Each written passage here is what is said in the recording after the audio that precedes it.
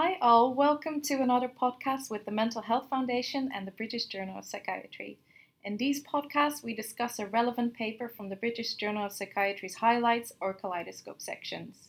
Today, myself and Derek are at the Royal College of Psychiatrists and joined by a fantastic group of women to discuss a recent paper referenced in the February 2018 Kaleidoscope by Carter et al., which found that women ask fewer questions in academic seminars than men, and have different barriers for such behaviors. This, of course, ties into a wider systemic issue which regards the advancement of women in mental health science and other related professions. We are excited to discuss this today with a range of experts to explore what their perspectives are on this issue and what we may be able to do about it. So, let's start. The format is slightly different today as we have a larger group, so both Derek and myself will ask separate questions to each panel member. We'll first do a round of introductions and then it's over to you, Derek, who will elaborate on the paper and ask the first questions. So, who would like to go first in terms of making the introductions? Would you like to start, Derek? I'm Derek Tracy, I'm a psychiatrist and I sit on the editorial board of the British Journal of Psychiatry. I'm Iris Eliot, I'm Head of Policy and Research at the Mental Health Foundation and my doctorate is in Women's Human Rights and Feminist Sociolegal Theory. I'm Anne Lingford Hughes, I'm a professor at Imperial College. I'm also chair of the academic faculty of the Royal College of Psychiatrists and a consultant psychiatrist. Henrietta Bowden Jones, consultant psychiatrist and head of the National Problem Gambling Clinic. I'm also president-elect of the Medical Women's Federation. I'm Sunita Shridhar, I'm a GP in Outer London and I'm also a tutor for medical students. I'm Sarah Rowe, I'm a lecturer in the Division of Psychiatry at UCL and my work involves conducting mental health research and teaching. I'm Dr Kate Lovett, I'm Dean at the Royal College of Psychiatrists and a general adult psychiatrist in Devon. Okay, fantastic. And I'm Josefien Breedvelt. I'm the research manager at the Mental Health Foundation. Derek, would you like to start with giving a bit of background to this paper that we'll be discussing today? Okay, you kind of covered some of the points with it. It's from the February BJPsych Kaleidoscope. It's by Carter et al. And it comes up with some interesting ideas. It suggests that across Europe, about 60% of science undergraduate students are women. But by the time you get to tenured professors, it's perhaps 20%. So there's an issue going on there. And what they did in the paper was they went to look at men and women engaging in what they called academic seminars. They went to different lectures. And they found that across the board in their survey, men were more likely than women to ask questions, up to 2.5 times more likely to ask questions. So they argued that women are literally less visible at seminars, and they ask, does this tie in with this issue about career progression or what is happening?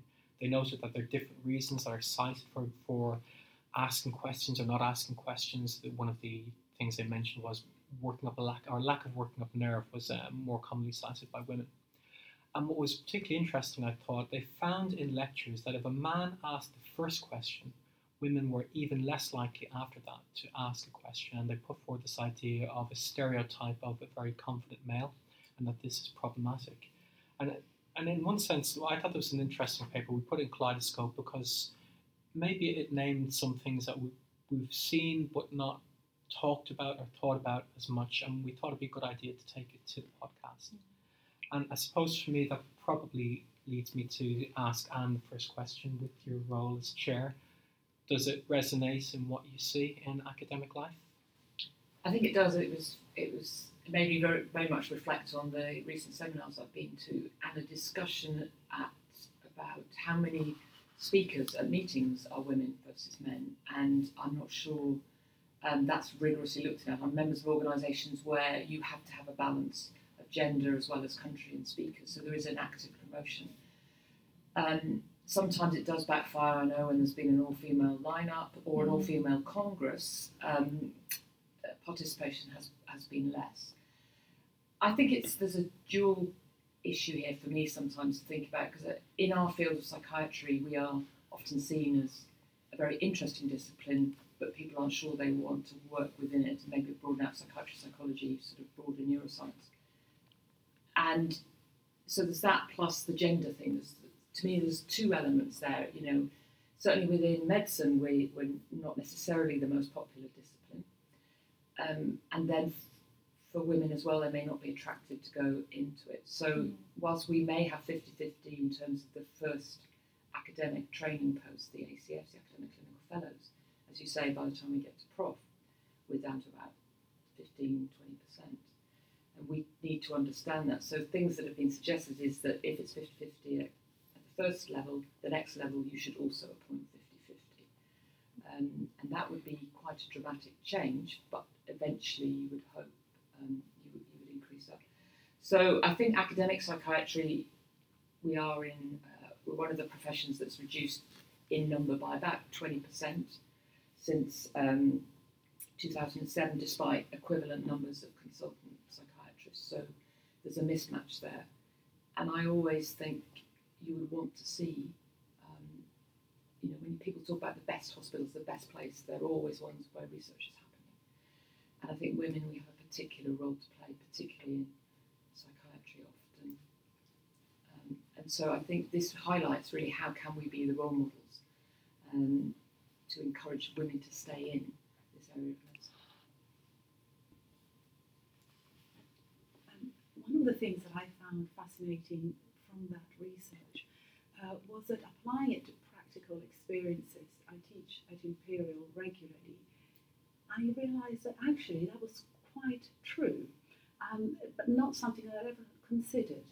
And what I'd like to say in relation to the fact that often it is a male student who puts their hand up first when you've got a whole room full of people asking that first question that sets off the rest of the class. What I'd like to say is that actually the energy and drive of the women comes through later after the lecture. I get emails, endless emails, I get offers of help with projects and requests of visiting my clinic. They are mainly from women, but that's invisible to the rest of the class. So Sarah, of course in your work you work with many junior psychologists and psychiatrists and as an academic, what are your experience on this so-called leaky pipeline? I think in psychology there's probably better representation of women in that subject area. So you do end up seeing kind of at least 3/4 of undergrad psychology courses full of women, and then even in postgraduate level it tends to be around 65 to 70%. But then I think similar to other subject areas, the further along the career progression path that you go, that tends to drop off a bit. So by the time you get to professor level within psychology, it's about 35%, I think. And that leaky pipeline, if you want to call it that, tends to happen really in the transition from postdoc to lecturer. And so I think you tend to have around about 55% of postdocs in psychology that are women, and then it just tapers off as soon as you get kind of on that academic pathway. And I think there are probably a few reasons for that. I think the three overarching themes that I think affect this leaky pipeline are probably conscious and unconscious bias. Okay. So, for example, some conscious bias that an instance that I'm aware of is when a young female postdoc was told to go onto the pill by her principal investigator for the duration of her grant. So, these are situations that you hear about. So conscious and unconscious bias is something we need to address, particularly language. I think that's used in references for women tends to be be less favourable, even when it's women using the language themselves. Could you describe that bit? What type of things do people say? Things like enthusiastic and things that relate more to personality or image. And women are often judged by their accomplishments, whereas when you see references for men, it's a lot also more about their potential. And this comes through, I think, particularly in fellowship and grant applications, when people are looking at your profile and judging you based on that and whether or not to fund you. So there tends to be, and that also happens with student evaluations, is my understanding, where again, women get kind of judged more negatively both on their teaching and also their appearance and their image. And that's quite different, I think, to how men are judged when they're teaching. And this is subjective perspectives as opposed to objective measures. So, actual grades for students and independent learning hours, they're no different between men and women teaching. But those perspectives are there. And I think very quickly the other 2 points I would mention that affect the leaky pipeline, I think, are probably areas of some gender discrimination. So this might relate to early career researchers having problems when they become pregnant, or also issues around sexual harassment.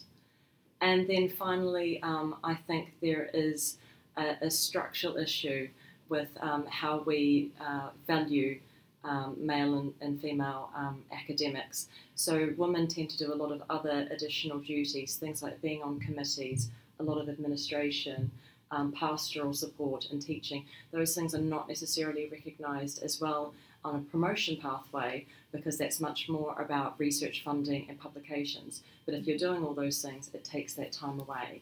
And so, it becomes kind of an impediment to your career progression. And I think those are issues where a lot of female early career academics tend to drop out rather than carry on the academic pathway. Sunita, I wanted to move beyond just academic life into clinical life too within medicine, and your thoughts on women medical students and junior doctors when you train them and what you see in terms of people's career choices. Yes, so we know that school leavers going into medical school are predominantly female. In my practice as a tutor, when we see medical students at year 5 when they're about to graduate, between the young men and women, their aspirations seem fairly equal, predominantly based on their interests, their experiences and their ability. When we see these same people, when they're qualified doctors in the beginning of their training, we already start to see a shift in that. So what we see that the female junior doctors are starting to make career choices based more on the logistics of the job rather than their professional aspirations. And already there's this conflict between professional success and lifestyle coming into play and affecting their choices in a way that we just don't see in men. Later on, when we see these doctors as qualified GPs, we're simply not seeing the numbers of female doctors represented across local leadership in primary care. And currently, I think this is seen as a choice that women are making for themselves, but I don't see that as a choice if there's not really much of an alternative. There are many difficulties that we're facing in primary care with unprecedented financial constraints, and we have real problems recruiting and retaining, and we certainly need to make the job more appealing to this group of women who are making up the vast majority of the workforce, make it appealing beyond just purely the clinical workload if we want them to take on other roles as well. It's very clear that female GPs who are early in their career are looking for a model of flexible working, and that needs to be able to incorporate other pathways as well. How does it translate into leadership roles within primary care? If you look at things like partnerships within primary care, if you look about the LCNs or the leadership roles across that? So if I look in my locality or my borough, there's a very small number of women in leadership roles across CCGs, federations and networks, also amongst partnerships. When we talk to young GPs, very few of the female GPs even talk about looking at a partnership as a career option, because they presume that it is not going to be compatible with the sort of hours and flexibility that they're looking for. And again, that's seen as a choice that they have to make. It's, to use a phrase, having your cake and eating it is just not possible. But then what that is translating into is that we're just not seeing women filter into these roles as a result of that. So, Henrietta, what are your experiences and thoughts on variations across clinical professions? Do you think some are maybe doing better than others? Is it across the board? Or? Well, Josefien, there are good news and bad news. I'll start with the good news because it's a very interesting few years we've lived through in medicine as women. We have a chief medical officer who is female. 55% of doctors in training are women. This is a factor of 10 in relation to what it was like 40 years ago. And several presidents of Royal Colleges are female, as we all know. So this is all excellent. The three things I'd like to focus on today, really, to bring your attention, the group's attention too, are that despite this great situation, female consultants are only 28% of the total consultant workforce. And we do need to address this imbalance at the top. The second thing is, you asked me about different disciplines. Some specialties, such as pediatrics, obs and gynae, public health, fantastic. They're actually just over predominantly female. But there are specialties such as surgery, where 7 out of 8 surgeons are male.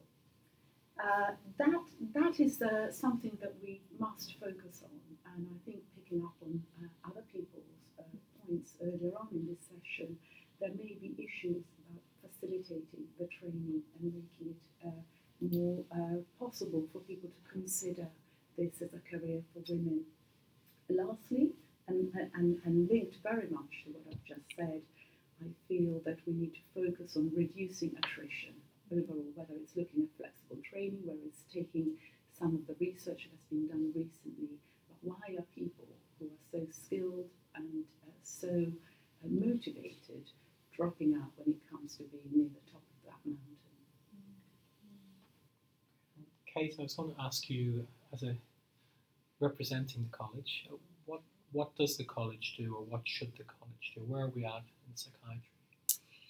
Well, I think the college has a very important role to play. The Royal College of Psychiatrists is a charity, it's a membership organisation which exists to improve the lives of people with mental illness, and one of its key roles is to support psychiatrists in doing that. We've touched on the idea of role models. Having role models is really important.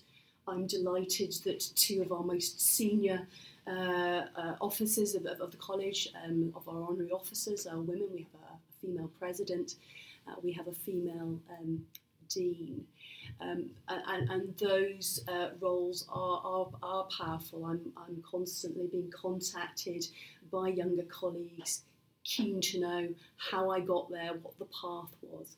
I'm very sorry to say, however, that one of the most common questions I was asked when I was appointed in, there were 2 questions that people asked me. One was, what does the dean wear? And the second one in the 21st century was, and how is your husband coping? And, it would have been nice if somebody had asked me how I was coping in the transition and taking on that responsibility. So we've got, we've come a long way, we've got a long way to go. The college is supported by 200 odd staff. So behind the scenes, we have an organisation, and one of my roles as trustee is to make sure that we are supporting women behind the scenes, and that we've got our own house in order. So we are very thoughtful about appointment of trustees to our board, making sure that they are diverse. A group of people. We're very thoughtful about our internal policies, about behavioural policies and discrimination and so on. I think one of the things that really drives me is in NHS that is short on resources. I think one of the biggest wastes I see on a daily basis is waste of talent, and it's absolutely tragic to see people in situations where they clearly have skills and talents which are not being facilitated and utilised. So we are very keen as an organisation to help our psychiatrists fulfil their true potential.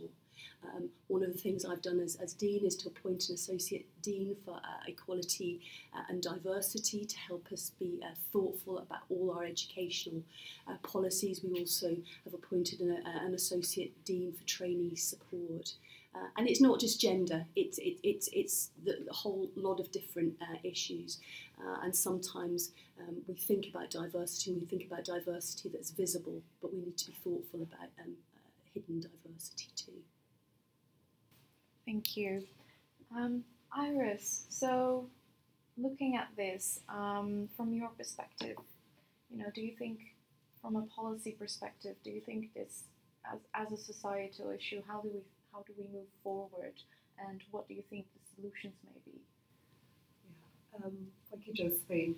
I think it's really timely we're having this conversation in the centenary of the Year of Women Receiving the Vote in the UK and Ireland, because I think it's a really important opportunity to be reflective of, these are the moves we have taken over time to try and address sexism, misogyny, discrimination and oppression of women, and how far have those strategies taken us, how successful have we been? And I think it's really welcome to sort of think about the number of women who are now coming in to medicine and or on different career pathways. But I think also then more broadly, it's looking at where strategies haven't been sufficiently effective. So they've achieved some results, but they are not achieving the results that fully we want. And I think one of the things that's really welcome is the degree of impatience that people feel and saying, actually, it's not good enough. We can track progress, but that is not sufficient. And one of the things that strikes me about this idea of a leaky pipeline is how that leak starts a lot earlier than, first day of undergraduate training. And we need to sort of think about how are we getting women into third level training, but also with an element of diversity, as Kate has talked about as well, thinking about intersectionality. So we're not simply talking about women coming into medical training, but we're also talking about members of Black and minority ethnic communities, lesbian, gay, bisexual doctors, very importantly, people who come from lower socioeconomic classes, and the ways in which we are losing a huge body of talent because people simply can't afford the educational fees that they're now being forced to pay under current government policy. So I think we need to sort of think about the leaky pipeline quite broadly across the life course. I think also we need to think about maybe measures that we have taken to try and accommodate the sort of discrimination that others have spoken about in terms of discrimination against women at a certain age of their lives, so the presumption that you're going to have children and that will damage your contribution in some kind of way, and where we maybe have the kind of reasonable accommodations about people being more flexible in their working hours. That's one approach to doing it, but I also think we need to think about childcare provision. So we actually need to think about structural responses to potential areas of discrimination. I think it's really welcome we're talking about issues around sexual harassment. That's happening globally, it's happening across society. We need to talk about what's happening in education, what's happening within the medical profession, and the impact of that on women in medicine across their careers. I think one of the things that's interesting for me as well in terms of the article is this idea of where it is visible that women's voice is not heard in medicine, or that women's contribution is not heard in medicine. And as already has been touched off, it's not simply that voice is not heard in seminars, although that's important, but it's all the micro ways in which women are discriminated against, how men are given preferential treatment, preferential opportunities, preferential messages about their career path. And I think we need to kind of look at that level of discrimination and hidden discrimination as well as more explicit ways. Obviously, also encouraging women to speak. And I'm interested as a woman at my stage of my career and sort of thinking, okay, well, what can I do quite specifically and proactively to contribute? And I do think we can think about mentoring, we can think about sponsorship of women. But I also think we can talk about advocating for structural change, and I think we very much need to talk about discrimination and very explicitly speak about that. So I think it's really helpful that colleagues have shared, really appalling levels of discrimination about people being told to go into contraception when they're on a research grant. So I think we need to use our voice much more powerfully than we possibly have done. But I do think what we are looking at is a much more societal level of change that needs to actually happen. And I think one of the things that excites me working in policy is the way in which it's very clear that there are very embedded feminists across the system, speaking in government departments, speaking in academia, speaking in research organisations such as Mental Health Foundation. And I think there's certainly different cycles within the women's movement, and I think now we're in a cycle of coming forward and speaking up with a very collective, solid voice. Thank you. Derek, I wondered, as a man, what your kind of from a male perspective, what you feel the role of men could be in this conversation, moving forward, and currently what your perception has been of kind of the paper and kind of your work experience as well. It was interesting. It was just a reflection of mine in recent times in the coordination of this podcast has actually made me think, because when we do these podcasts on every second month or so, there's normally myself and Josefien, we arrange them and then we record them together. And I was quite excited about the podcast, and yet my first instinct was, which I discussed with several people, was to not be involved in it. And my gut instinct was to step back and to not, what I felt was intruding as a man on an issue. And probably like most people, I think I'm one of the good guys, and I don't. And yet that when I spoke to potential panelists about it, everyone said the same thing back to me. That's part of the problem. Men are disengaging from it. They see it as a women's issue, and it really forcefully struck me, and which is one of the reasons I'm in the podcast today, was my own reflection on it. It goes back to those biases maybe that are subconscious, or where I just thought I won't intrude. And one of my anxieties with this podcast is I have an instinctive fear that the vast majority of listeners are going to be women. And I worry that men will see a podcast entitled Women's Science, Medicine, and will think that's a women's issue. And I think part of the problem is men are not engaging. And I think, if I think about what's happened to me with the podcast, I think well-intentioned men are seeing non-engaging as their contribution. They're not standing in the way. And it's just made me think about, I think men have to be part of this conversation. So the paper looks at different things. So the men may be at times engage in different ways with it. Or is there a role for men in thinking about their engagement with it? But they have to be part of the process. I don't know what the answer is, but what's been very striking for me in the last week or two organising this was the very strong solidification of the idea you can't. It's not a women's issue. If I'm not, I can say it in that way. Yeah. Anne Lingford Hughes, you wanted to make a comment on that. I think, as you say, it shouldn't be a women's issue. It is everybody's issue to bring to the table and find solutions. And I just want to highlight one area I think is around the time when people's career is developing is often the time when you meet somebody and you want to start a family. And clearly there are very obvious reasons why that could be difficult for women to continue working. But they're the same for men. And actually I've had conversations with some of my male team who feel that they can't ask for more than the 2 weeks paternity leave. They feel that actually they cherish the time that their wife has had time with their newborn baby that they haven't been able to take because they are afraid to ask for that time. So I think that just highlights the complete disparity. And I know it's often said, good working environment for women makes it a lot better for men as well. But, dare I say it, some of the policies are being set by, traditionally in my kind of environment, older men. And I don't think that's how they see the role of having equal responsibilities in bringing up children. And that taps into the flexibility issue. I often say to women, actually being an academic is much better than being a full-time clinician because I have flexibility when I work. And that is priceless. But I'm also aware I'm speaking as an older mother, so I didn't become a mum until I was in my mid to late 40s. And I have therefore been able to make some choices because I'm quite senior that I would not have had at a younger age. So I think there is something around that, as you say, there are particular issues I think we can focus on now to make it better for women and men at crucial times in that leaky pipeline. Yes, I'd just like to say from a primary care perspective, what I really feel is that there's a lack of visible, accessible role models in primary care.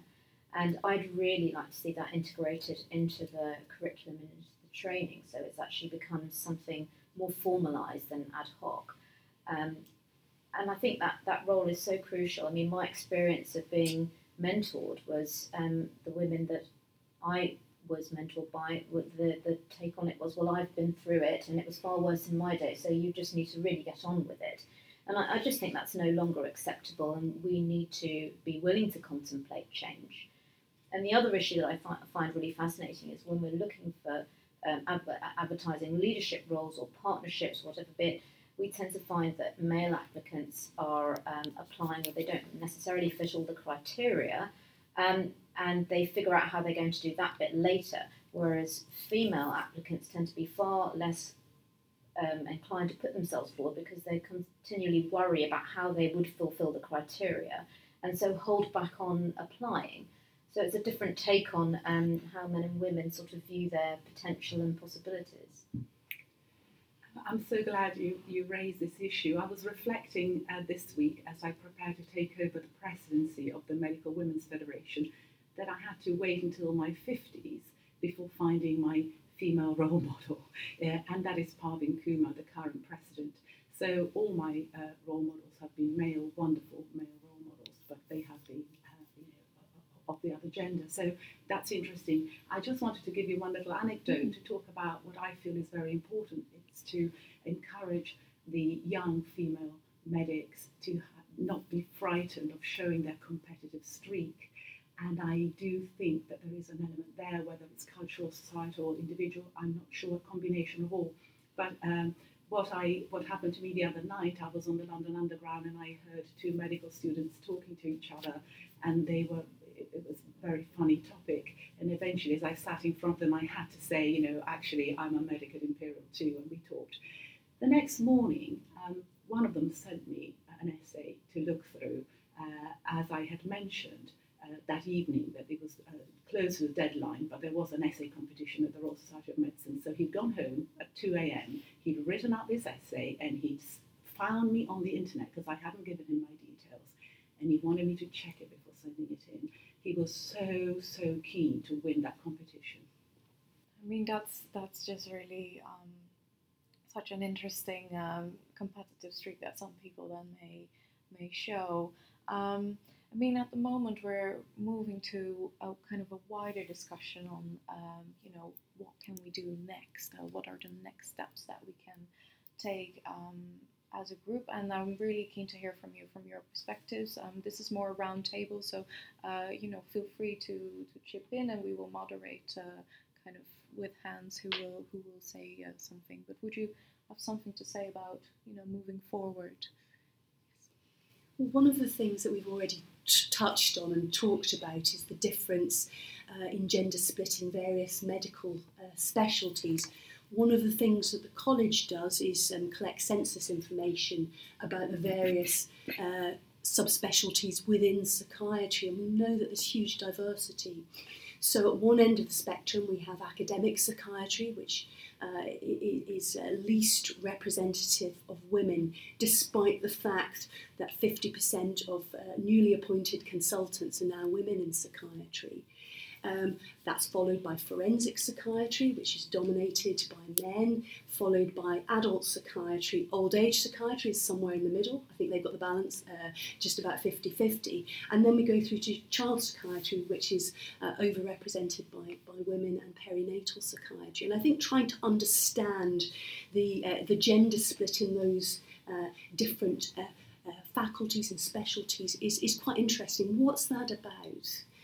Quite often when I talk to young colleagues about what they're planning to choose as a career, a lot of what they say is about the culture. It's about what the department's like, whether they feel they're going to fit in or not. And I think we need to do some very close scrutiny of the cultures that we develop, even within psychiatry. What I would like to see is really a little bit more education of the educators and a little bit more education of the leaders, so that the people who are recruiting are encouraged to take seriously the contribution of flexible workers and women in the workforce, because it's very clear we've got a very large pool of talent that is not being taken appropriately seriously. Due to maybe they're wanting a different style of working, and I think unless we do that at a leadership level and as an educator, I mean, we're just going to continue to lose this group of women. I would agree with losing the pool of women. So I was having a discussion with a colleague last week, and we were emailing back and forth, and she said, "I'm off home to go to my kids now," and we sort of concluded with thinking the idea that we, as you say, we're sort of, a lot of women are actively choosing. It is an active decision because they just can't see a way through how they can work flexibly and be supported to do that. It's just too much of a juggle.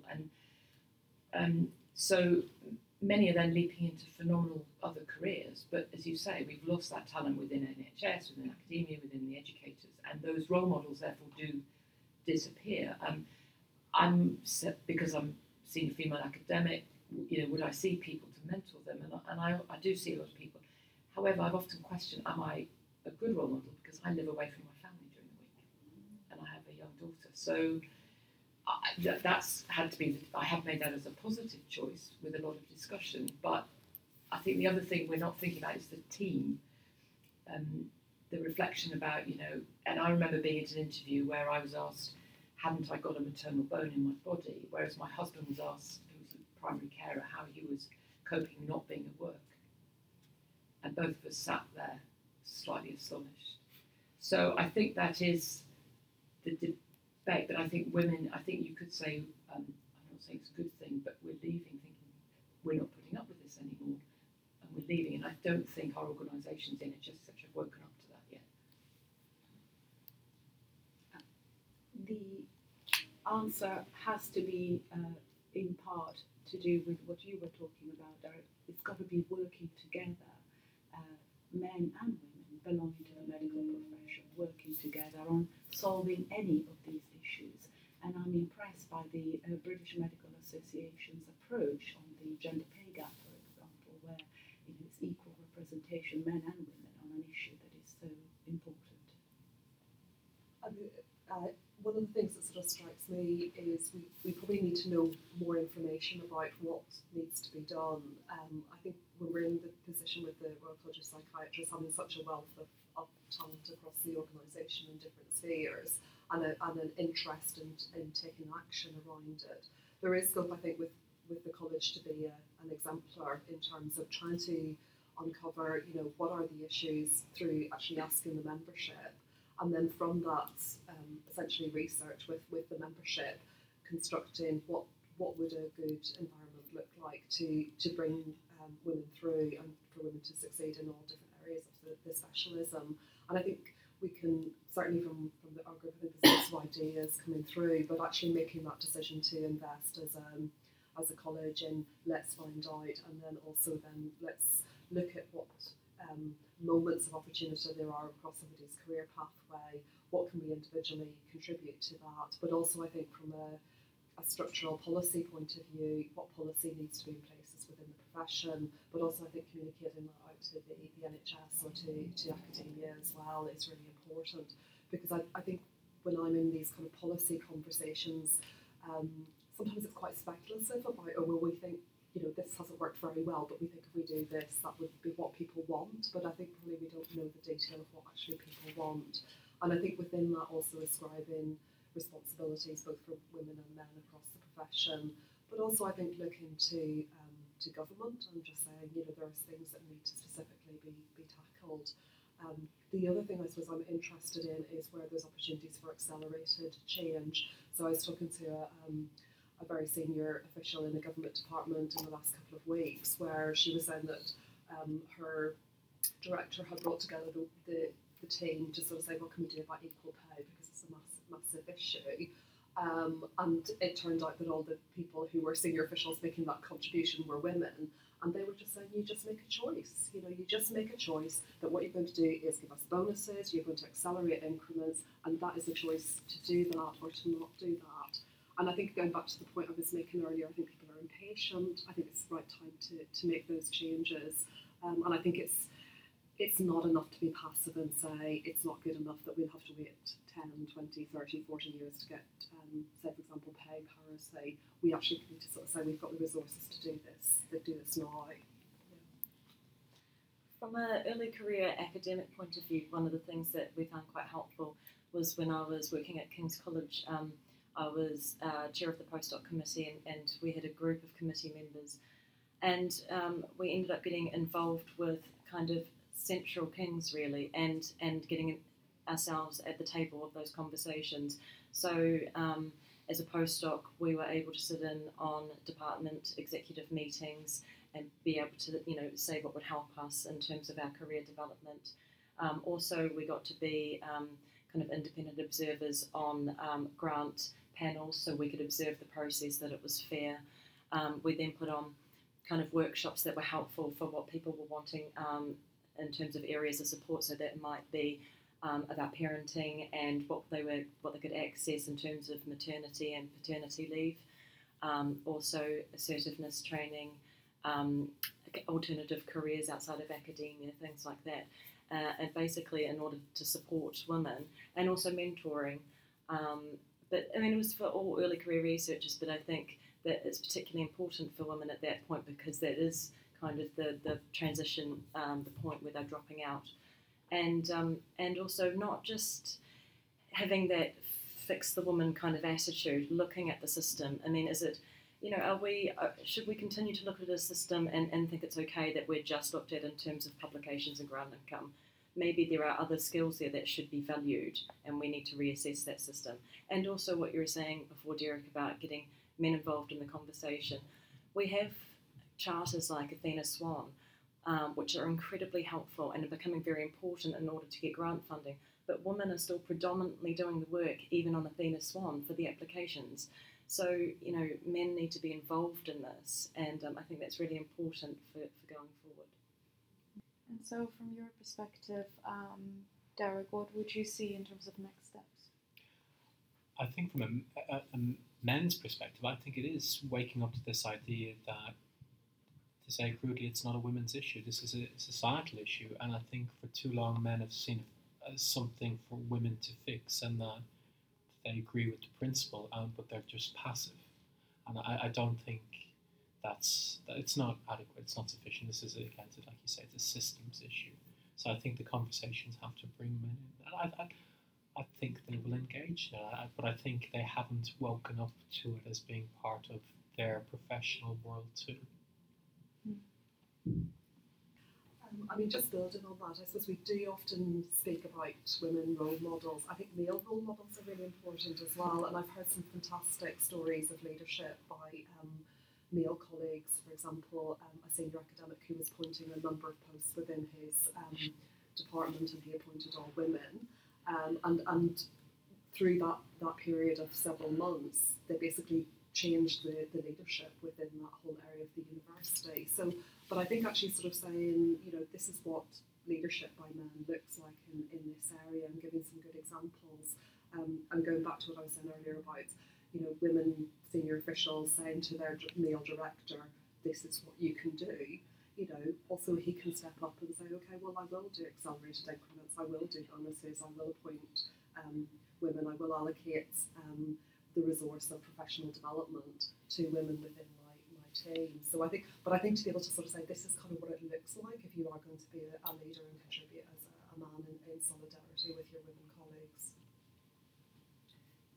I think like Esther, I've had some fantastic male role models and mentors who've really helped me, and including women. What strikes me as a head of a centre of psychiatry, Imperial, we actually have more senior female academics than male, and that's a switch in the last few years.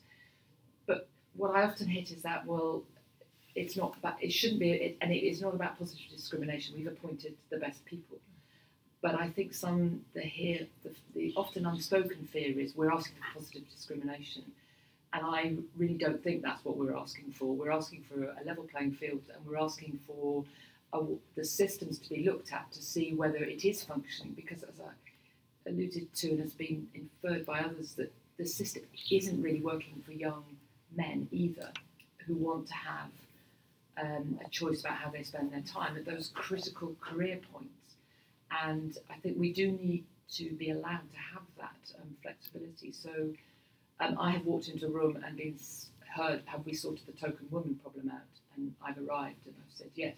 But I was always told by a female, very senior professor in this country, you've been invited into the room, always make sure you're invited back on how you've behaved and how you've contributed. And so I think we have to take every opportunity. So I just want to sort of bring out the positive discrimination, because nobody's mentioned it, but I think that's often people think that's what we're asking for, but we're absolutely not. I think it's a systemic change to how we're viewed and our talents. Mm-hmm. Thank you for mentioning that, and that's a really important issue that we haven't touched on until now. Yeah. So thank you all very much for your contributions today. Having listened to these conversations and to all your fantastic perspectives, I'm going back and kind of reflecting on it and thinking about the next steps, of course. And I hope that people listening to this podcast will also do that and maybe take some of the points raised forward in their own work, and continue the discussions as well outside of this podcast. The figures are there. The anecdotes are there for sure, which we've heard today. I think this paper was really helpful just to raise an issue, a systematic issue with data, because from anecdote, of course, I've seen it happening. I've experienced it myself at conferences and in other aspects of my life. But of course, it's just having that information there to then have such a fantastic discussion with people. And I'd like to finish with kind of the final sentences from the February 2018 highlights, which is it's 2018, folks. So we are in 2018. So let's move forward and look at the system, make it a level playing field for people. I like the idea of role models, and also not to forget about what men can do in these conversations. Thank you very much for your contributions, and I look forward to see how this discussion develops offline as well.